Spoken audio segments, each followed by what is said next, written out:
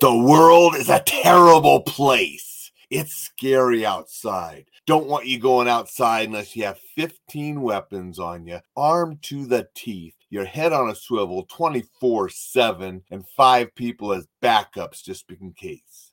Yeah, right. Some people out there want to fearmonger, and that's what we're going to talk about a little bit today. Welcome to Coffee with Alain. Appreciate you joining me. I have a Life is Good mug today because life is good. And one of the reasons I try to theme my messages around enjoy life safely is I want to teach you to be safe. I want to help you defend yourself if you have to, but I want you to enjoy life.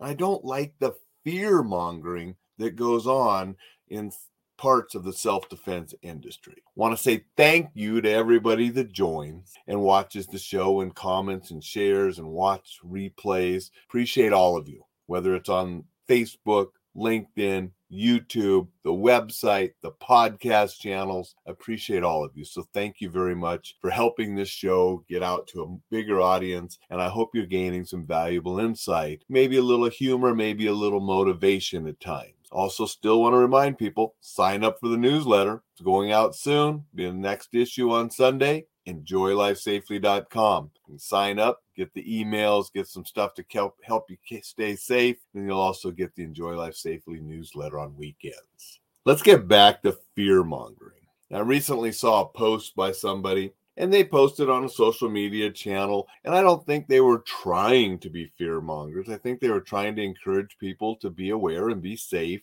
But some people took it as fear mongering and sort of backlashed against the lady. And I thought, but that's people on the internet. They want to get in a little tizzy fit over just about anything. And you can say just about anything and insult or offend somebody, right? I think we need to get over some of that. That's easily offended, and we have to comment negatively on everything we see is ridiculous. But that's a topic for another day. The fact is, we live, if you're here in the United States, in a wonderful country with so many opportunities and so many things to enjoy. At the same time, every 30 minutes or so, 44 something a day is the average, people are murdered in this country. Now, that's a pretty small number when you consider close to 8,000 die every day. The majority of those people, the leading factors would be heart disease and cancer. However, preventable injuries are up in the list as well. But the leading preventable injuries, the top 3 are poisoning, motor vehicles, and falls. Poisoning being number 1. Want to know why that is? Drugs. Overdose of drugs, dying of drugs, and overdoses of medication count as poisoning in the statistics. That's why I say, avoid drugs, avoid gangs, avoid criminal activities, and you can avoid a lot of ways that people are dying.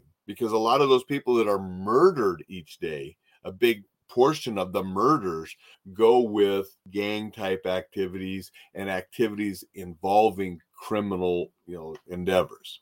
So we avoid that kind of stuff. We can eliminate a lot of the ways people are dying each day.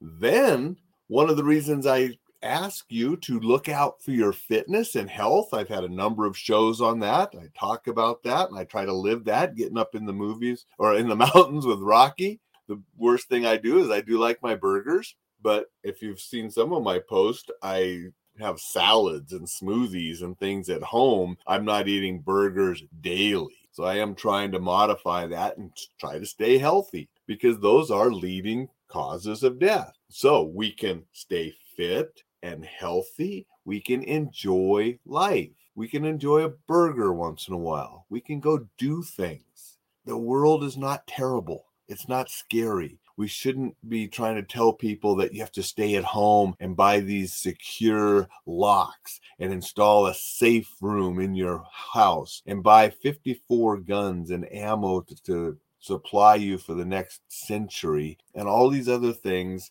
meant to scare you and meant to often make you buy certain things. I'm going to say good morning to Dixon. Got your University of Montana shirt on today. Nice. Thanks, Dixon. Yep, just grabbed one out that was comfortable and easy. I got a lot of cleaning to do today. Wife and daughter coming home tonight. And so I'm going to be doing some cleaning in the house, make sure, when they get home, they don't have to come home to a dirty house, so that's important to do. But back to fear mongering. I mean, I could do the same thing. I could try to scare you into buying Reflex Protect or, my programs and stuff. And I think that'd be doing a disservice. Active shooter response is a scary enough topic as it is. And a lot of people try to avoid it because some people teach it as such a scary topic. And some of the best comments that I get after my programs is people feel empowered and they feel that they can do something. They're not as scared as when they came in regarding the topic. And that's my job, is to help empower people, show them ways that they can do things for themselves, to keep themselves more safe, to help others, and also go out and enjoy life and use the things that I teach, not to be scared at home, but to go out and live and enjoy things and be prepared just in case. The fear mongering just doesn't help people.